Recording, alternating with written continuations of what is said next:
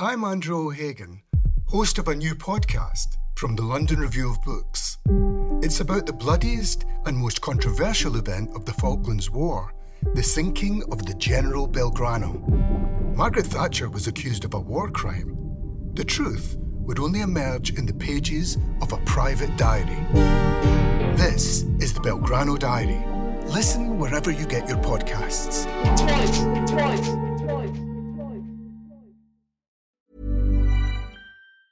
Quality sleep is essential. That's why the Sleep Number Smart Bed is designed for your ever-evolving sleep needs. Need a bed that's firmer or softer on either side? Helps you sleep at a comfortable temperature? Sleep Number Smart Beds let you individualize your comfort, so you sleep better together. J.D. Power ranks Sleep Number number 1 in customer satisfaction with mattresses purchased in-store. And now, save 50% on the Sleep Number Limited Edition Smart Bed for a limited time. For J.D. Power 2023 award information, visit jdpower.com/awards. Only at a Sleep Number store or sleepnumber.com. Welcome to the London Review Bookshop podcast. To find out about our upcoming events, visit londonreviewbookshop.co.uk/events. Hi everyone, welcome to a conversation for the LRB with the wonderful Maggie Nelson about her new book on freedom, 4 songs of care and constraint. I'm Amelia Abraham, going to be interviewing Maggie today. We've met before, so it's nice to meet again. Absolutely. And I'll just say a few words of, well, actually I should say first that we'll be doing questions for the last 20 minutes approximately. So I'll try and keep an eye on the time. And if you've got any questions, please just drop them in the Q&A box and we can put some of them to Maggie towards the end of the talk.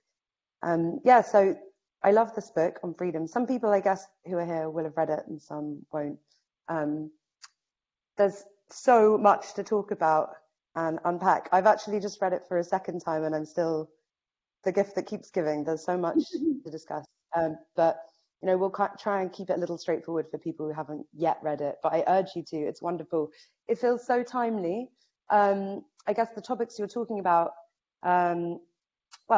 freedom in itself as a topic is super interesting to talk about right now. It's not for the first time, but again, newly co-opted by the right. Or I'm in Brussels right now.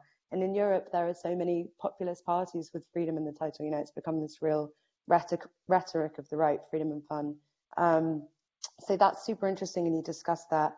And then in the first chapter, you talk about freedom and art and self-expression, which I guess in this climate of cancel culture is really kind of on my mind and on a lot of our minds a lot of the time.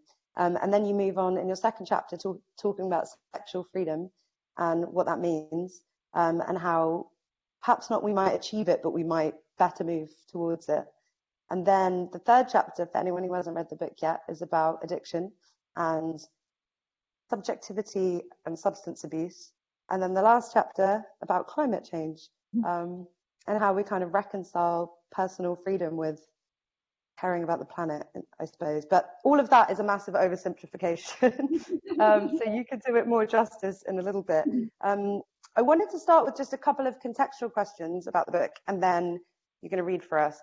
But to start with, I guess I remember that last time you were at the LRB, you were speaking with Olivia Laing, and you said, I was going to write a book about freedom, and then I wrote The Argonauts.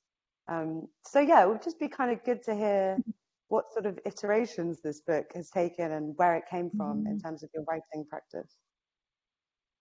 Yeah, well, thank you so much to the bookshop for having us and Amelia for doing this. And you're right.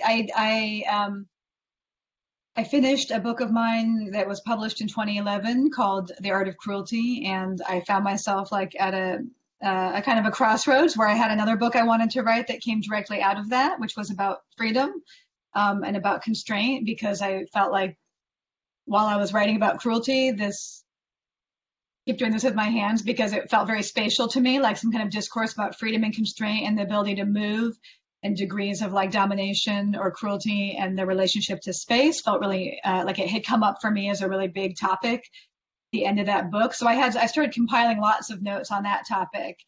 And I knew that having just finished a book on art, I thought, well, it would be more ambitious if I looked at this freedom and constraint thing in multiple spheres. So I kind of started thinking, what would that book look like? And then I was also, in the process of, getting pregnant and having a baby and all the different variety of things happening in political climate around queer family making.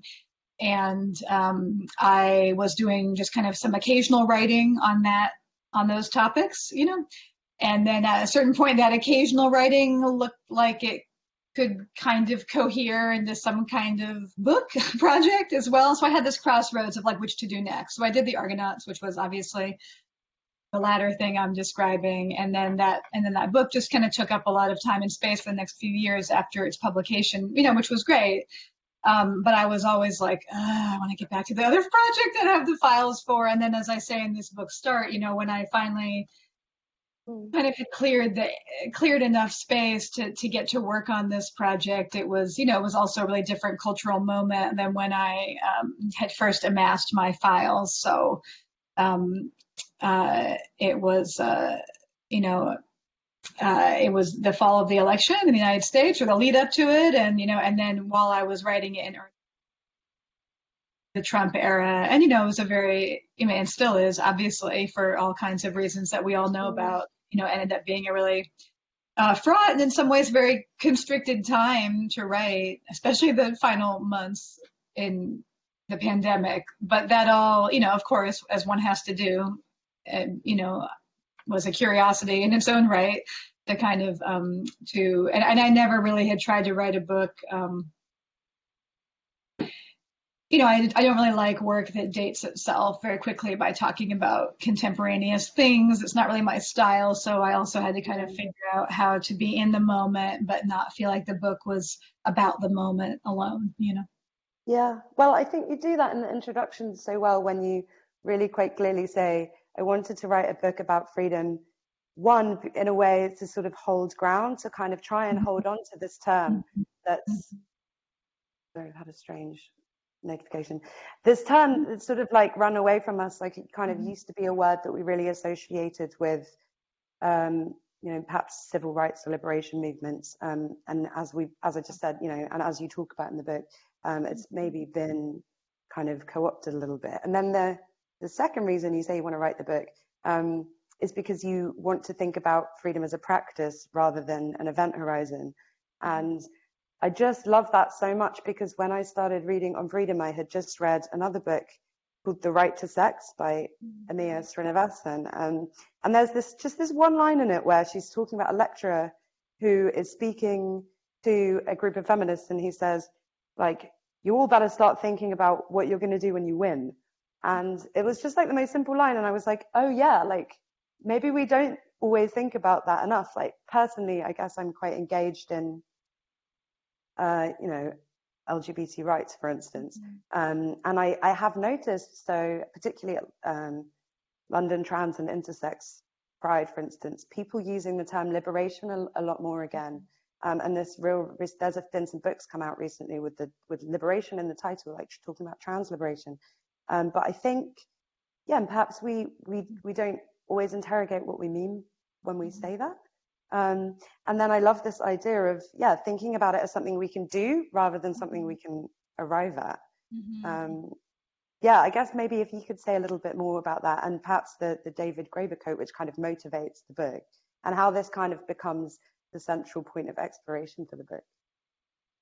Yeah, I mean, I'm glad you asked about that, in that I think it's tricky, because even as the book, it uses this distinction, this line of Foucault's where he talked about, moments of liberation, being followed by practices of freedom. And I was really interested in that. And I think it's important.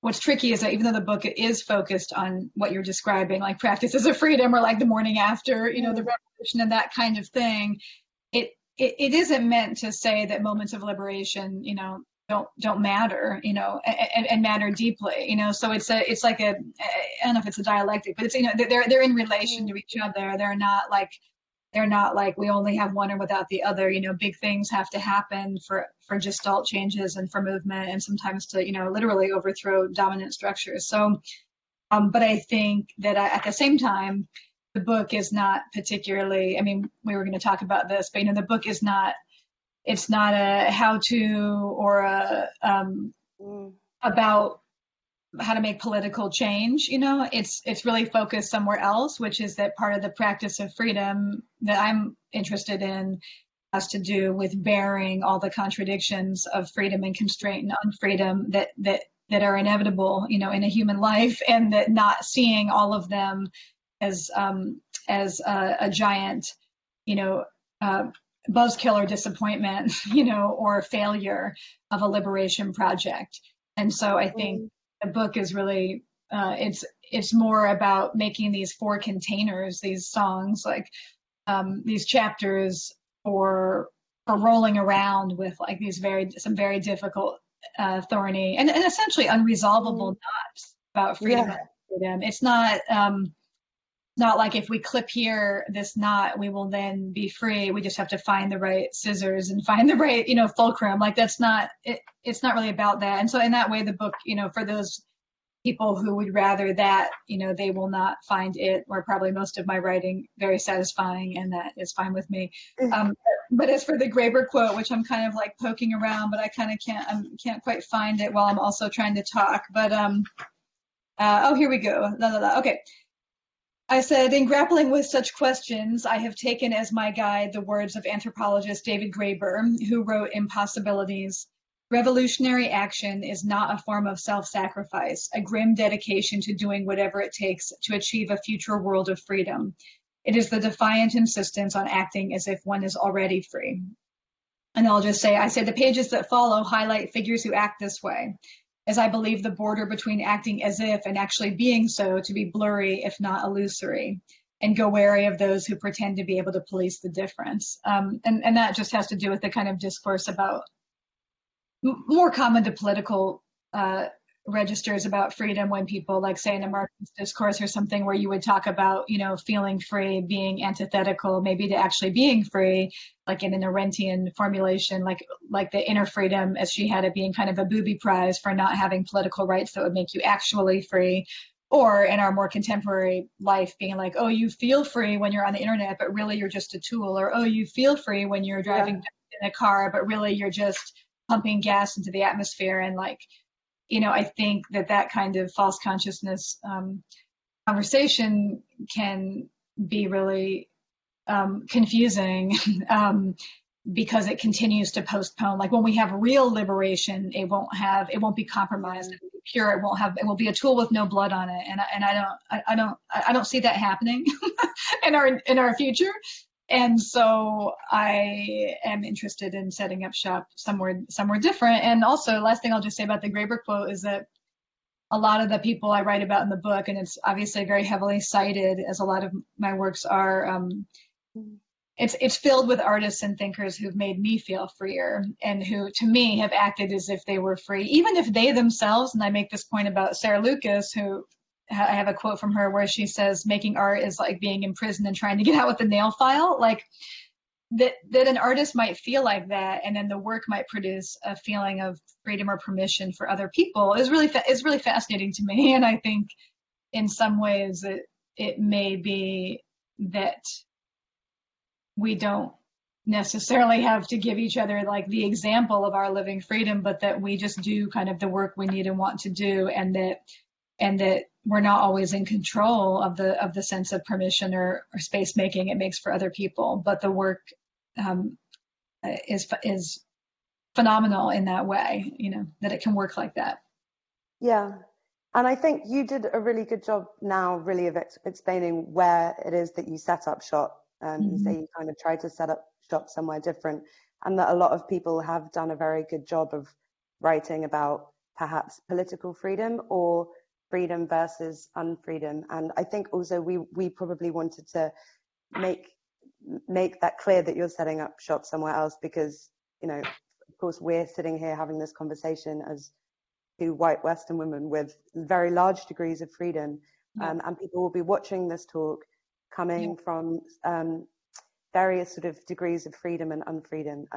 So there was a part that we sort of selected that just kind of reinforces or maybe explains a little more what you were just saying about your approach and how it's kind of this sideways approach to the topic of freedom. Okay, so well, you want me to read that now? Okay. Okay, so this is from the introduction, and this book is structured like with chapters, and they have these like, I don't know if you guys can see, they just have these like little subheadings, and so this little subheading is called The Knot. And the knot is like an image that is hers for me. Oh, hang on a second. Am I still here? Okay. I don't know. I guess I'm here. All right. All right. Okay, so this is the knot. No matter what cause you advocate, you must sell it in the language of freedom. Representative Dick Armey of Texas, founder of Freedom Works, once said. Whatever my feelings about Dick Armey, and I might add for those of you who don't know that Dick Armey is a well-known right-wing Republican in the States, whatever my feelings about Dick Armey, I began this project presuming that his dictum was, in the United States, fated to remain pretty solid. By the time I sat down to write, however, it was the fall of 2016, and Armey's dictum seemed to be swiftly unraveling. After years of freedom fries, Freedom's Never Free, the Freedom Caucus, the rhetoric of freedom appeared momentarily in retreat, with proto-authoritarianism rushing into its place. In the run-up to the election, I spent more hours than I care to admit watching Trump's online supporters come up with new terms of despot endearment, such as the patriarch, the king, daddy, the godfather, the all-father, or my personal favorite, God Emperor Trump. And I'm not just talking about the 8chan crowd. After the election, the Republican National Committee sent out a Christmas tweet heralding the good news of a new king, an indication of all that was to come. Multiple word clouds have since confirmed. Freedom, this is before the pandemic, freedom has scarcely to be found in Trump speak, save in the cynical invocation of free speech deployed as a troll, or in Trump's ghastly iteration of freedom as impunity, i.e., when you're a star, you can do whatever you want. Even the administration's 2019 effort to brand natural gas as freedom gas sounded more like deliberate scatological farce than earnest ideological branding. Over the next few years, the airport kiosks had lit up with titles such as How Democracies Die, Fascism a Warning, On Tyranny, Surviving Autocracy, and The Road to Unfreedom. Wendy Brown's warning about an existential disappearance of freedom from the world felt newly corroborated, as did her worry that decades of privileging market freedoms over democratic ones may have led some to lose a longing for the freedom of self-governance, and to develop a taste for unfreedom, a desire for subjection even in its place. Such concerns many times brought to my mind James Baldwin's observation in The Fire Next Time, where he writes, I have met only a few people, and most of these were not Americans, who had any real desire to be free. Freedom is hard to bear.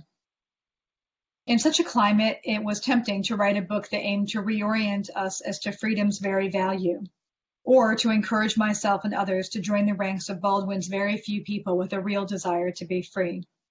Such entreaties typically begin with a strong argument about what freedom is or ought to be, as in sociologist Avery Gordon's The Hawthorne Archives, Letters from the Utopian Margins, a collection described on its jacket as a fugitive space for the political consciousness of runaway slaves, war deserters, prison abolitionists, commoners, and other radicals. In the Hawthorne Archives, Gordon asserts, paraphrasing Tony Cain Bambara, that freedom is not the end of history or an elusive goal never achievable. It is not an ideal of rules detached from the people who make or live by them.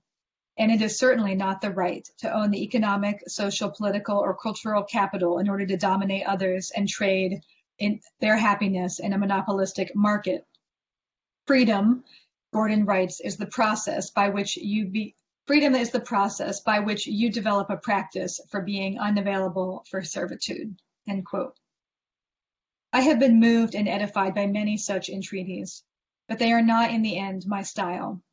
The pages that follow do not diagnose a crisis of freedom and propose a means of fixing it or us, nor do they take political freedom as their main focus. Instead, they bear down on the felt complexities of the freedom drive in 4 distinct realms: art, sex, drugs, and climate, wherein the coexistence of freedom, care, and constraint seem to me particularly thorny and acute.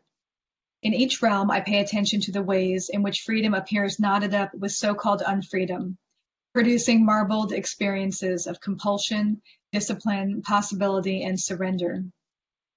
Because we tend, often correctly, to associate unfreedom with the presence of oppressive circumstances that we can and should work to change, it makes sense that we might instinctively treat the knot of freedom and unfreedom as a source of perfidy and pain. To expose how domination disguises itself as liberation, we become compelled to pull the strands of the knot apart, aiming to extricate the emancipatory from the oppressive. This is especially so when we are dealing with the link between slavery and freedom in Western history and thought, both the ways in which they develop together and have given each other meaning, and the ways in which white people have for centuries cannily deployed the discourse of freedom to delay, diminish, or deny it to others. This approach also makes sense if and when one's goal is to expose the economic ideologies that align freedom with the willingness to become a slave of capital. But if we allow ourselves to wander away, if only for a spell, from the exclusive task of exposing and condemning domination, we may find there is more to be found in the knot of freedom and unfreedom than a blueprint for past and present regimes of brutality. For it is here that sovereignty and self-abandon, subjectivity and subjection, autonomy and dependency, recreation and need, obligation and refusal, the supernatural and the sublunary commingle, sometimes ecstatically, sometimes catastrophically. It is here that we become disabused of the fantasy that all selves yearn only or even mostly for coherence, legibility, self-governance, agency, power, or even survival. Such a destabilizing may sound hip, but it can also be disquieting, depressing, and destructive. That is all part of the freedom drive too. If we take time to fathom it, we might find ourselves less trapped by freedom's myths and slogans, less stunned and dispirited by its paradoxes, and more alive to its challenges. All right, so that's that little section. Thank you. So yeah, I suppose to move on to chapter 1 and just talk about that a little bit, because I guess it's about, I don't know what the right word is, uphold or protect sort of art as a third space or expression. And you kind of look at, I guess, this culture of, yeah, I don't want to use the term cancel culture, but I suppose censorship, and how it has this quite, we're in a situation now that's quite reactionary. The term he uses, the cops in the head have metastasized into a chorus of disembodied strangers, and how this can be quite inhibiting for artists. I don't think I would call myself an artist, but I, just as a human, have this sort of fear of being cancelled that I think quite a lot of people have internalized, and it can be quite sort of stifling. So you kind of try and navigate a way through that. I wonder, do you feel it? Do you sort of feel this sort of maybe pressure or fear from outside forces more than you did perhaps earlier in your career? And also I'd love to hear a bit more about how you think we can navigate our way through this.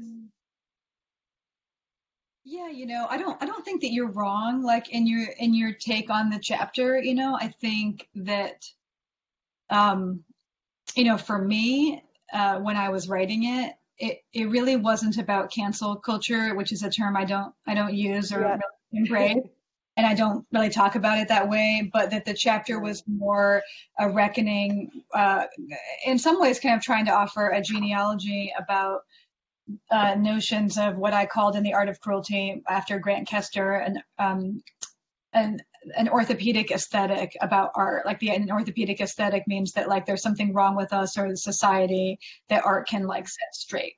And that how that is coupling right now, how the orthopedic aesthetic is kind of coupling right now with a discourse about care. Yeah. And which is kind of sometimes gets opposed to like, we shouldn't just have the freedom to express ourselves exactly as we want to. We should care for others, as if like the care and the freedom are like the two forces that are in tension.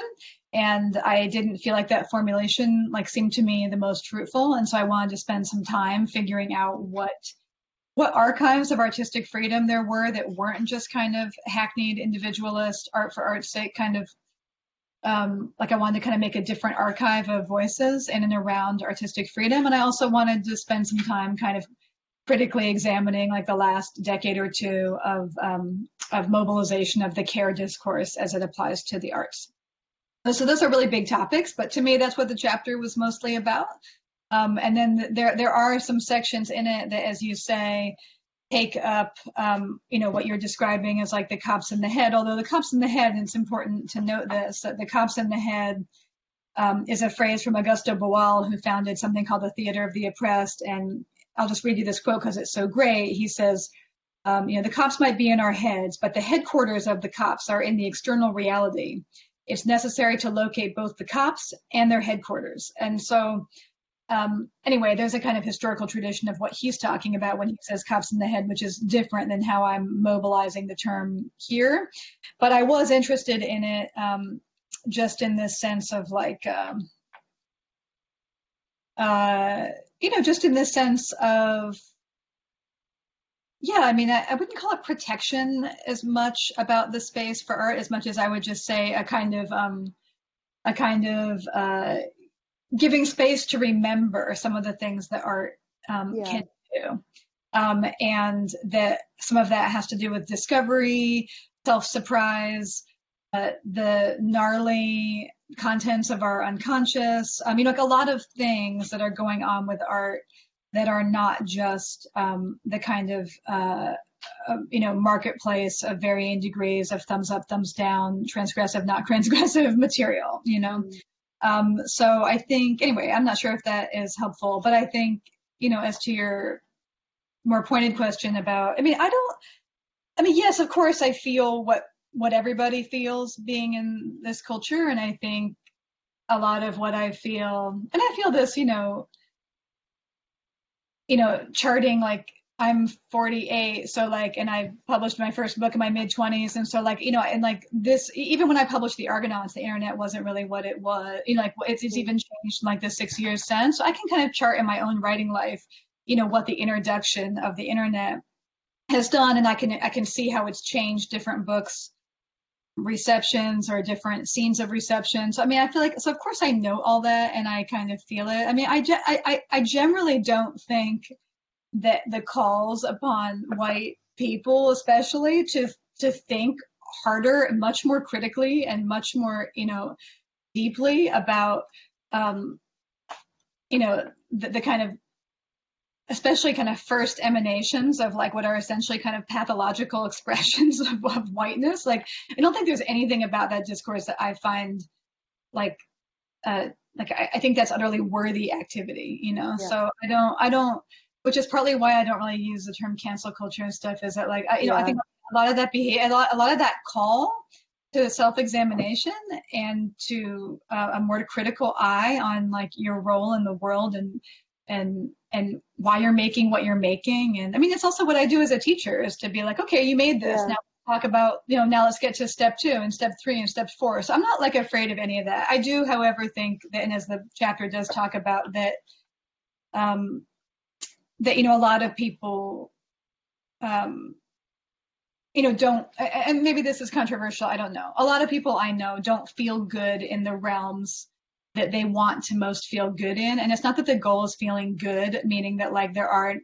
when things are unsettled or you lose power, or when you're like, there are things that can make you feel bad that justly should be happening. So I'm not really saying that. I'm just talking about like a general gestalt, like of participating in a kind of, in a pursuit like art.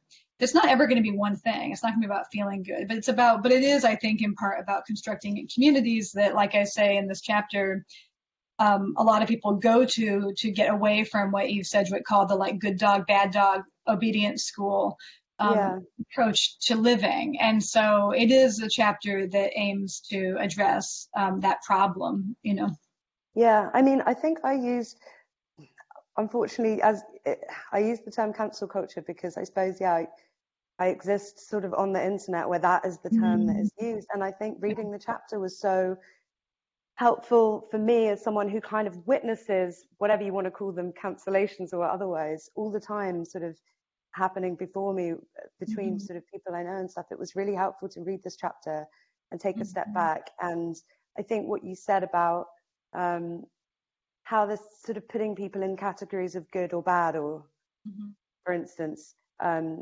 it sort of implies that there are people who are just entirely non-problematic, and you say I've never met that one of those people, and categorizing people in this way, good over here, bad over here. There's a kind of great line when you say that sounds like a prison, and I found it really, really helpful to kind of process a lot of what I'm witnessing online. So I mean, I guess I would recommend that anyone who hasn't read it yet, it's a different approach, and it's really, I suppose, useful for thinking about those things. In the beginning of the book that I quote from Judith Butler's new book about nonviolence,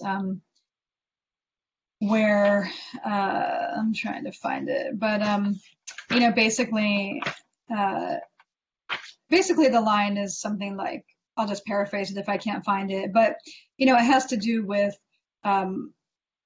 what we're doing when we identify destructive aspects of human behavior and identify them on other people who we then disidentify with and kind of name as the not me. And I think that it's very difficult because movement making and a lot of political life does have to do with claiming moral authority about the way that one thinks should be or could be better. I mean, you've thought about this a lot, right? But I remain really compelled by, if the goal isn't like annihilating, if it's not at the point yet, which some people feel it is, but if you don't feel like it's at the point yet where you're like literally in a war, then asking questions about how to proceed without that kind of not meing, I think, are really useful to think about in movements. But the book is not about movements. So that's kind of but it does involve, especially in the sex chapter and stuff, in climate. Yeah. It kind of does touch on ways to think about proceeding forward that don't make a claim on all ethical goodness being held in one place, on one side. Quality sleep is essential. That's why the Sleep Number Smart Bed is designed for your ever-evolving sleep needs. Need a bed that's firmer or softer on either side? Helps you sleep at a comfortable temperature? Sleep Number Smart Beds let you individualize your comfort, so you sleep better together. J.D. Power ranks Sleep Number number 1 in customer satisfaction with mattresses purchased in-store. And now, save 50% on the Sleep Number Limited Edition Smart Bed for a limited time. For J.D. Power 2023 award information, visit jdpower.com/awards. Only at a Sleep Number store or sleepnumber.com. Well, that's a good moment to talk about the chapter on sexuality, because I guess it's really clear when you're reading it how it does that. And yeah, you're right. I absolutely loved reading this chapter so much. I'm so glad. Yeah, I suppose you talk about how in the Me Too movement there isn't much space perhaps to talk about desire, and you also talk about how I suppose, again, I don't want to kind of be reductive, but what queer people who inspired you, or queer people whose art you ingested, or whose literature you read, helped you rethink sexuality, I suppose. And I guess this distinction, but not a distinction, this idea of how we can simultaneously have freedom to, freedom to enact our desire, but also freedom from, so perhaps freedom from harm. Maybe if you could just expand on that, and also perhaps talk about some of who those people are and how they taught you that. because it's really my favorite part of the book.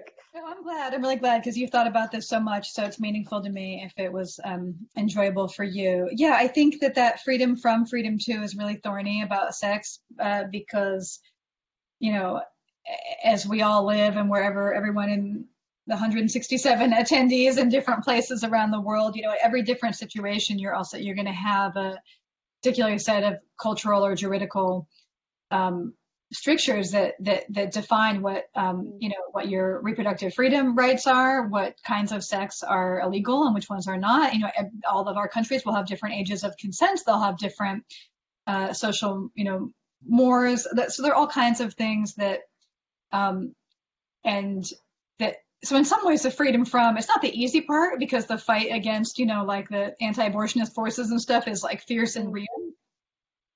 But it may be easier, I guess. I don't know. I'm trying this on. I'm not sure if I believe this, but I think it may be easier psychologically at times because it, freedom to, especially, you know, for women,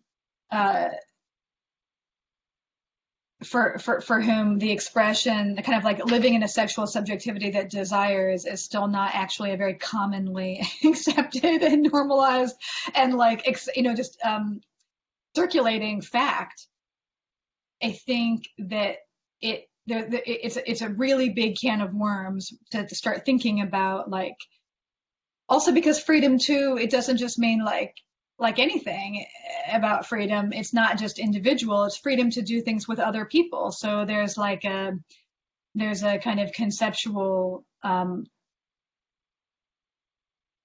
you know, interest about sex is that like, you're not just wanting to be like, oh, I want to be free to be able to do this on you or to you. It's like you're doing something together, right? So you're immediately, all kinds of people's desires are going to be mixing up with each other. And then I think that, you know, the queer part in a way, and it's also a feminist part, but I think in some ways queers maybe have made a little bit more, and maybe covered a little bit more ground with it because of all of the work on queer shame and because of the AIDS era and the pressure that put on queers to assert the right to desire in the face of people who wanted to put people in camps or brand their, you know, buttocks or all kinds of the things that were going on in that time.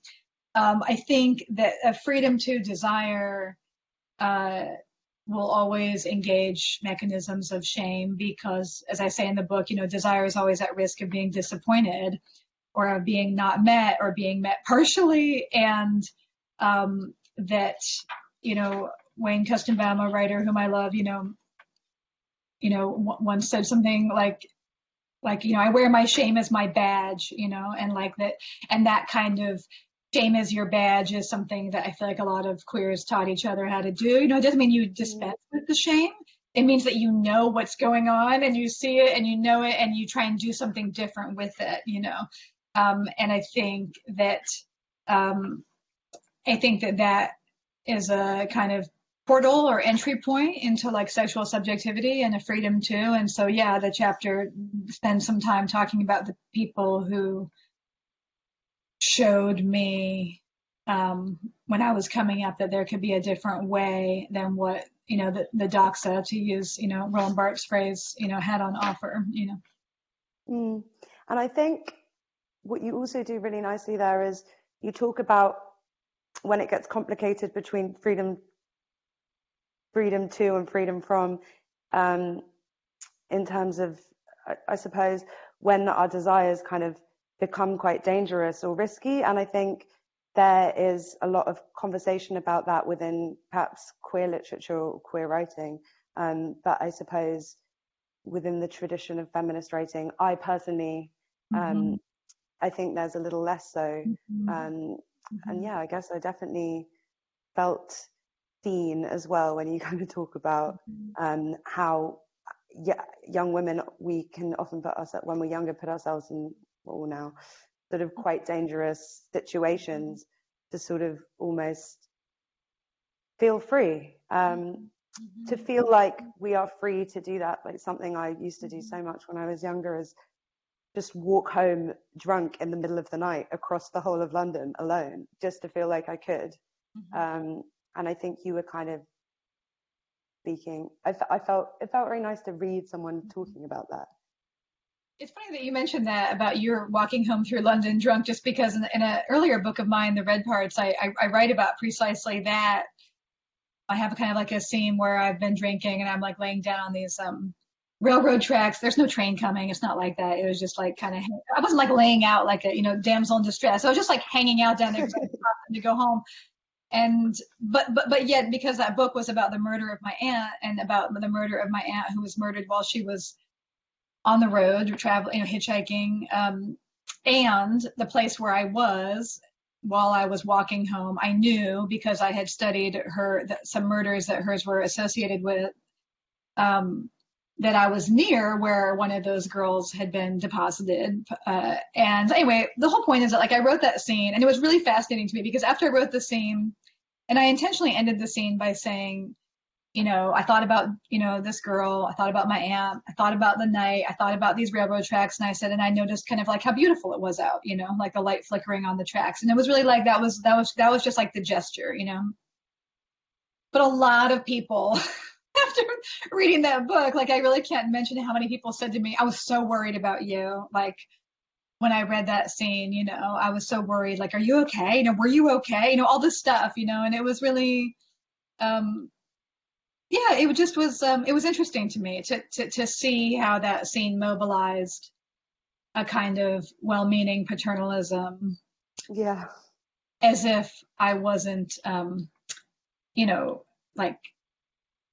if I wasn't kind of marshaling what I was doing intentionally, I think sometimes I've been compelled to do things like that just to sort of defiantly exercise some freedom as people who are told. 1 second. I just got a message that I have to plug in my machine, which I should have done, but I'm going to do that right now. But yeah, it's funny. I once had a teacher who was like one of my only like non-feminist teachers, and when I asked her what was the deal, like why was she so anti-feminist, she said she was very spirited and individualistic, and she said, because the feminists are always telling me not to go be alone places, I'm gonna get raped or hurt, and I don't want to hear it. You know what I mean? And I just thought, she was of a different generation, but it was very like, I don't know. I just really like, I've thought about that like sentence that was for like the last 30 years. I just thought it was really interesting, and I thought like, what would a feminism look like that was not make someone have that reaction to it, Yeah. Well, I think that comes up here for sure. I'm conscious there's so much to talk about in this book. Yeah. We haven't moved on to even the next 2 chapters, but unfortunately, it's time to maybe let everyone else have a chance. No time for the climate. No time. There's no time for climate. Hopefully someone will ask a question about the climate chapter, or I would encourage everyone to. If you've read the book particularly and you have any questions about the final chapter, please ask them now. Can you see the questions, or can just I see the questions? I can see them, actually. I don't know if you want to pick or if you want me to pick things or whatnot, but. Yeah, why don't we? I'm really interested in the one about. Yeah, you pick. Is it the third one down? The one about subjection and being unavailable for servitude. Is that something you're thinking about? I don't know. I was interested in that one. Can you see that? Yeah, that's the one I thought you would pick. Let's do that one. Just for everybody else who wrote one. I didn't really read the other ones. That was actually the first one that came up, so that's probably why I was here. But I think it was important because the question is, I was thinking about whether there is ever room for, or what the stakes are of, a pleasurable erotic relationship to our own unfreedoms. Can we form pleasurable attachments to our own subjugation and refuse those? What is the movement towards being unavailable for servitude? And I just wanted to say that, I probably can't answer like what the stakes are, or what one should do in regards to that super interesting question, really briefly. But I will say that the chapter on sex spends quite a bit of time talking about erotics of passivity, erotics of bottoming, erotics of and how and how I think that those are important elements of why some people go to sex and what they want out of it. And I think that, I mean, it can be codified into like an identity, but for a lot of people, it's not codified into an identity. It's just an erotics, you know. I think when it's recognized and avowed and kind of one notices what one's doing a little bit more, or one can even begin to, then I think that the kind of the kind of fuzziness of like, I know I want something to happen to me, but I just don't know what, which is also fine. You don't have to know what you want to have happen to you, but the kind of like, and I guess I'm thinking more here, it doesn't have to be young people, but I think it is often young people, because I think, you know, without years of experience about what you might want to get away from, or what you might be willing to bear, that, you know, things can be more chaotic, you know, in that time. But I think that awareness, you know, and developing awareness and language for it, which is what I feel like I tried to do in that chapter too, was to give some language for the fact that it doesn't mean that you're self-destructive, or, you know, it may mean you're working something out, but it means you're human, and it means that sex is one human thing that we do that can move us, as Catherine Angel says, like, you know, toward difficulty and pain as much as towards pleasure and liberation. And that if we know that, then at least we're a little bit along the ways of understanding ourselves, you know. Do we have the top question from Rin or Ryan? Is that what you have? Yeah, go ahead. As a young queer person, I've found that expressing my gender sexuality is often done in a way that's designed to clash with heteronormative culture. Would you say it's possible to be free in a queer identity if it is so inherently rooted in opposing someone else? That is such a great question, and I think it's so. I can't even see that question. So I'm glad you found it. Just came in on the top. I wish I could see you. I wish I could talk to you. This is so frustrating. I hate Zoom. But that said, it's such a great question, and I think that you're so onto the problem of like that, you know, one thing that like, you know, oppression or discrimination or, you know, othering does is that it makes something, you know, kind of develop or even encrust around a reactionary stance to something else, you know. So you'll get like, you know, straight people are monogamous, queers are polyamorous, you know, straight people want to get married and live together forever and have babies, queer people don't want to do any of those things, you know, and all these things. I mean, I think the last, you know, I mean, we're in the middle of a great time where we don't know where it's heading, but where a lot of people have been worried about normativity and homonormativity. They've been worried about, you know, foreclosing of imaginative possibilities. People have been really worried, and I think, you know, we need to allow for each other to explore ourselves and what feels right for us without putting names like this is the radical, or this is, you know, this is the queerest, or this is the whatever, you know, like, because as you say, the content of that is entirely reactionary in certain ways. So I think we're just going to keep going, you know, and I think that I don't think there's no control group where we know what free sexuality is developed apart from cultural context. And there never will be so long as humans live together, you know.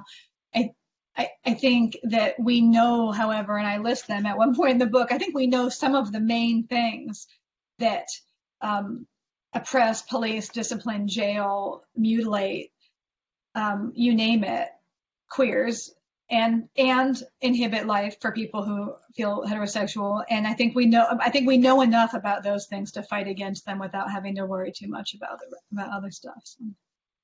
All right, Amelia, do you want to pick anything, or you want me to keep looking? Well, somebody said that they would like to. Someone would like you to speak about the climate chapter section, and I think that's a very good idea. I'd be fascinated to hear you talk about this. Well, how much time is there? I mean, it's a long chapter, as all these are. It seemed really obvious to me when I first started writing, researching, that I would have to write like a chapter on the climate because it's like the most, to me, like urgent thing and pressing on my mind, you know, a lot of the time. And so, and it, the kind of, well, two things seemed really obvious to me. One, like the staleness of the staleness and like the tight grasping notions of freedom that were like inhibiting decarbonizing are just, I mean, they're enraging, but they're also just saddening, you know, because I think, so I was really interested in like, you know, kind of getting at what that grasping was and how we're going to have to like let go of not just, you know, whatever, like incessant jet travel and hamburgers and stuff, but also like a kind of notion of one kind of freedom that we've developed, you know, primarily over the past, arguably, but, you know, 250 years, you know, which is actually when the chapter, as the chapter notes, after Chakrabarty's famous essay on this subject, you know, that same 250 years has been the same 250 years that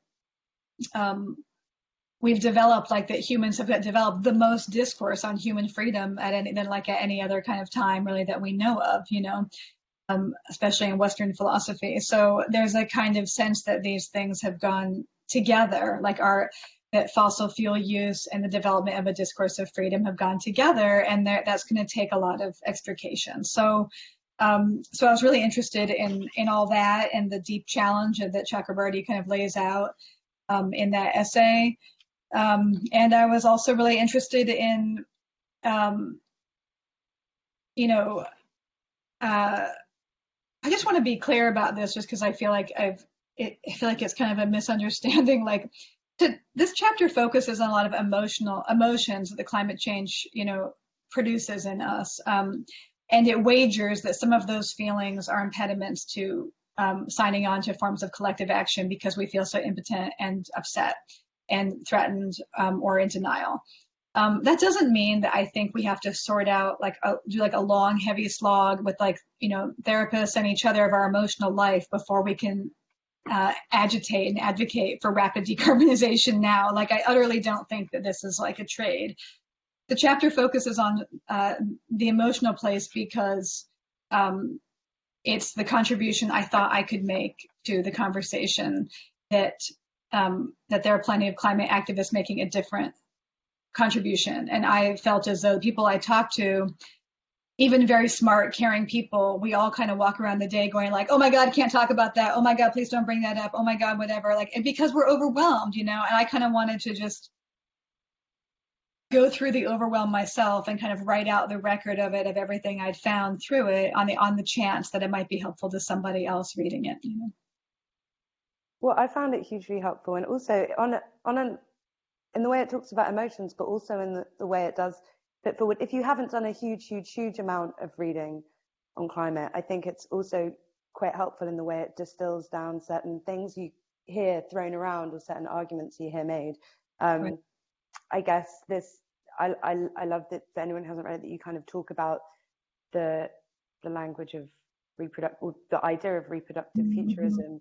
And, you know, I've definitely heard people say, maybe through feelings of panic, like, well, maybe we just deserve to go extinct. And the way that you kind of unpick that is really, really helpful and really hopeful, I think, as well.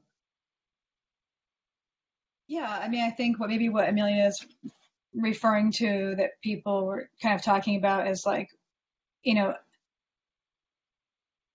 climate, you know, nihilism is like an understandable emotional response to something you don't feel able to stop and that you're frightened of. Like, that makes all the sense in the world. But the kind of throwing up your hands about it, like you're saying about like, well, you know, hey, humans, we've had our day or whatever, you know, but I'm spending some time, as other people are spending some time, trying to call people back to the idea that, like, as I say at one point, you know, by the time you finish this paragraph, you know, I can't remember the number, but, you know, a certain number of babies will have been born on the planet who weren't born when you started this paragraph, and they are here too. You know, their other species are here too. Like, their climate will fall on all of us, but it will also fall upon those who have the least means to protect themselves, will fall upon them the hardest. And so there's a lot of reasons to stave off that apocalypse narrative, because apocalypse is not going to be, nor has it ever been, distributed justly. And so there is a social justice element to caring that works against that kind of throwing up your hands. There's a question that comes nicely after this. So interested, and this might have to be our last one. So interested in your invoking of the concept of riding the blind.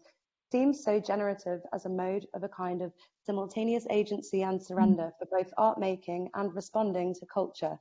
I wonder if you could comment more on its value to you. So the riding the blind thing is just stolen from Fred Moten and Stefano Harney's The Undercommons, which is a book that I've read and taught many, many times, and that I kind of took up Harney and Moten's wager, which was they throw out a lot of things like riding the blind, study, the surround, the undercommons, a lot of these big, a lot of concepts that they invite people to like take on the road, and I'm really attracted to that kind of mode of scholarship that says like, I'm going to animate this word or this phrase, I'm going to drive it around for a while, then I'm going to like leave the car on the side of the road and like, maybe you want to get in and take it for your ride or something, and that was definitely the mode that I was working in with this book and with that phrase in general. So the phrase is from them, and that, as I say in the book, Riding the Blinds, is taken. Sorry, I'm like looking for the part where it says. So Moten and Harney describe this notion of the undercommons or the surround as the first freight we hopped. After that, Moten says, we started riding the blinds. Riding the blinds is the hobo practice of riding between cars on a moving freight train so as to evade capture by the train crew or police. The phrase appears often in the blues. And then I say riding the blinds means you're out of the authorities' sight. It also means you can't see where you're headed. Maybe you're on a runaway train heading for a concrete wall. Maybe you're heading for a future that's simply impossible to imagine from the present. Maybe life will be better at the next stop. Maybe it won't be. Seen from the future, might the human prove nothing but a pollinator of a machine civilization to come? Asked Mackian or Avanesian in their introduction to this book. What a thought. I won't live long enough to find out, and neither will you. So I guess, there's like there's a lot. I read that because there's a lot of layered notions to the concept, and I think what I like about it, of the many things, is that you can get really into it and be like, oh yeah, we're hiding from the police. It's fugitive. It's escape. It's it's all these things, but it also is like scary and horrifying to have no idea where one is going and to not know. And to be on the run, and to just not know the whole story of like we don't know the human story, we don't know our story, we don't know how our lives are going to end, we don't know how the lives of our loved ones are going to end, and all of that is anxiety producing, to say the least, but it's also where we find ourselves, and the climate crisis is in a way a kind of just amplified version of that situation, and that's what that phrase is about. Amazing. I think maybe let's pause there, just because it's a really good question to end on, and it's kind of the note that you choose to end on. Yeah. So it makes sense. But thank you so much. Amelia, thank you. Well, thank. I urge everyone to buy the book. It's we couldn't get through even half of what you talk about. So well, the chapters are so good. I just am so sad that we're not together, and I just want to say that I really hope that there's like no capacity to witness or be in a conversation with people with our physical presence, that I feel like we could communicate so much more than we can do this way. And I just want to extend my regret, but also my gratitude for you all for keeping trying and for listening. So thank you. Thank you. Thanks for listening. To find out more about London Review Bookshop events, visit londonreviewbookshop.co.uk/events. Hi, I'm Daniel, founder of Pretty Litter. Cats and cat owners deserve better than any old-fashioned litter. That's why I teamed up with scientists and veterinarians to create Pretty Litter. Its innovative crystal formula has superior odor control and weighs up to 80% less than clay litter.